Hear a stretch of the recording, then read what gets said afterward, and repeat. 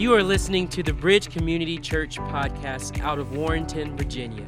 Our church exists to connect you to God, others, and the marketplace. For more information, you can visit us online at bridge4life.com. Thank you for listening, and we hope you are blessed by today's message.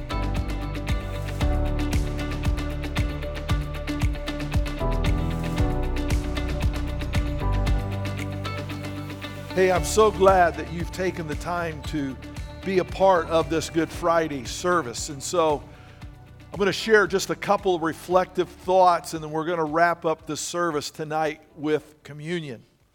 But through the last few months, we have been looking at the Gospel of Matthew. And so I realize we have a few folks here tonight. They're visiting, or your relatives that are visiting, and you may not have known this, but we've been going through the Gospel of Mark, and so Matthew. We're going to stay with the Gospel of Matthew tonight. There's 4 stories: Matthew, Mark, Luke, and John. We're going to stick with Matthew. You saw all the scriptures that we read. I'm just going to take a portion of that because you probably saw we read like 60-some verses tonight. I don't think I could get you to stay that long if I preached all that. But anyway, we're going to look at a couple things that are reflective of what's going on. And I'm going to lay the foundation for this very quickly.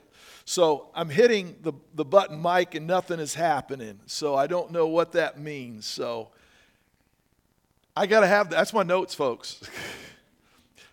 In Matthew chapter 21, verses 1 through 11, it records the entry of Jesus into Jerusalem. This was on Monday. I know I said this Sunday. It's not Palm Sunday. It's Palm Sunday because that's when we showed up. But it was actually in Jesus' day, it was Palm Monday. And then a few days later, which is about 5 days later, in Matthew 27, it records the crucifixion, death, and burial of Jesus. This was on a Friday. So what you have here is the story of Jesus suddenly where you had weeks and months being spoken about in a particular chapter. Suddenly everything slows down and there's this vast expanse of scripture on Jesus' last 5 days. And it's pretty phenomenal if you look at it. I'm going to give you a quick oversight on this. Matthew takes 7 chapters, 369 verses to tell the story of Jesus' last 5 days. So 25% of his gospel is about the last 5 days of Jesus. He's not the only gospel writer who did this. Mark, he takes 5 chapters to talk about the last 5 days of Jesus. Luke, he took 5 chapters to talk about the last days of Jesus. John, he took 8 chapters. And so none of them contain everything about those last 5 days. That's why it's kind of special if you have an ability to maybe get a chronological Bible. You can see how these stories intermesh. And so actually we have extreme detail about these last 5 days. And one of the things you know is they each have a way of recording some of the teachings that Jesus was doing in these last 5 days. And I'll just say that Jesus was a preaching machine in the last 5 days. I mean, there are stories, parables, teachings that you probably never realized all happened in that last 5 days. So he is literally just preaching nonstop. And especially if you go to even when he was out of sight of the crowds, you go to the Gospel of John, and he records a lot of the things that Jesus was just saying to the disciples, not necessarily to the masses. So Jesus is just teaching like crazy. And each writer picked up something that appealed to them. So that's why I said, if you have the ability at some time to put it all together, it's like, wow. Jesus was like laying it all out there because he knew at the end of these 5 days he was going to be dead. And so what I want to do is just go into the middle of that story about when Jesus died, some of the things that happened. And it comes from Matthew chapter 27, verses 45 and then 51 through 53. It says, from noon until 3 in the afternoon, darkness came over the whole land. And at that moment, the curtain of the temple was torn in two from top to bottom. The earth shook, the rocks split, and the tombs broke open. The bodies of many holy people who had died were raised to life. They came out of the tombs after Jesus' resurrection and went into the holy city and appeared to many people. So I only have one point tonight. It's this: disturbances that redefine life. You probably, if you've lived any length of time, you know that there are disturbances that happen in life that necessarily weren't in our control. Or maybe we didn't know that when we made a decision there was going to be such a disturbance. Has anybody ever made a decision and then later on found out the consequences associated with the decision? Yeah. You know, you're like, wow, if I'd have known that, I may not have made that call. I may not have made that choice, but we're there, and now I have to cope with what is going on. But what I want you to see very briefly in this segment of Scripture is how God's activity showed up in the disturbance. One of the things I like about Scripture is every time the enemy throws a curveball, Jesus is not afraid to go ahead and hit the thing. And so darkness is throwing these curveballs, and every time the activity of God is dealing with this stuff in a great way. So the first thing that you read is this. Everybody just read that phrase that I highlighted. Read it out loud. Darkness came over the land. And it tells us that it was actually for 3 hours, and it started at noon. Now, one of the challenges they have is they didn't have the ability, to look and see, when things were going to be happening. So this suddenly happens. Whether there are some scientific reasons behind this particular eclipse of the sun, don't know. But the point being was this. Everybody knew that even if it did happen, it shouldn't happen for 3 hours. Nobody was ready for that. Darkness at the peak of the day. Darkness at the peak of the month. And it happened when Jesus died. And so you have that to contend with. The Son of God is now on the cross, and now there's darkness. And that darkness is lasting as long as He's breathing. They recognize that this is just not an ordinary eclipse of the sun. Something is uniquely going on. And maybe you symbolically have had something like this in your life. I have noticed that darkness never shows up on an appointment on my calendar. Darkness shows up and just makes life difficult. A doctor's report that you didn't see coming. A spouse who wants to change the dynamics of a marriage may up and include separation or divorce, and you thought the marriage was fine. A phone call that you get from the police department that one of your kids has been arrested. You didn't see it coming. Or a medical crisis develops. Or you get the pink slip that you're being laid off and you thought that you were hitting home runs. Darkness has a way of showing up in our life, and most of the time it doesn't show up as I got to remember next week is when I get my bad medical report. It just happens. Darkness shows up. And it just doesn't go away in 5 minutes. It lingers. It stays. And we can start to question God. Hey, even Jesus was not afraid to say to God, my God, why have you forsaken me? So we get into so what's God's response to the darkness? Well, what I want you to see is this. Read this out loud. The curtain of the temple. You say, well, what does that got to do with the darkness? Let me tell you something about the curtain. The curtain in the temple was really thick. When I say it was the thickness of my hand, I do not mean the thickness of my hand like this, like paper thin. When I say the curtain was thick, it was thick like the length of my hand. The whole idea was to make that curtain so heavy that if you fell into the curtain, it would not move. They didn't want anybody accidentally falling into the holies of holies and God striking them dead. So they made that curtain super thick. If you decided to go through the curtain, which the high priest would do once a year, you had to have a strategy and purpose, and you had to have help getting in there, and you had to have help getting out of there. And it says the curtain was torn in two. Notice this, from top to bottom. Do you realize the magnitude of force that had to have happened to make that come about? What did it represent? It represented that God was no longer going to be confined to a room. that God's presence and his activity was now going to be out among the people. So God's response to the darkness was this: how about I come to you? Since you can't come in, I'll come to you.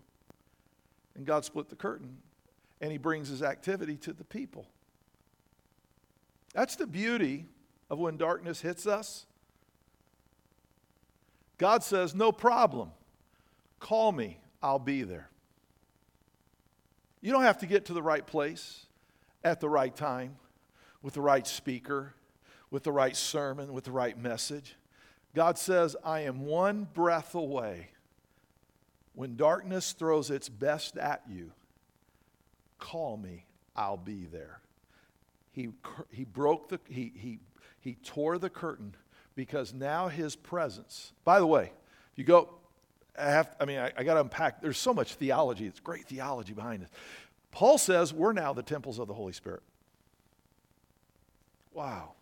So God's no longer behind a curtain veil. God is available to me, to you.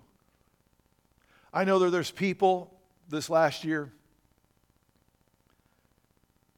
it would be inappropriate for me to tell their stories, but so many people have had darkness hit them.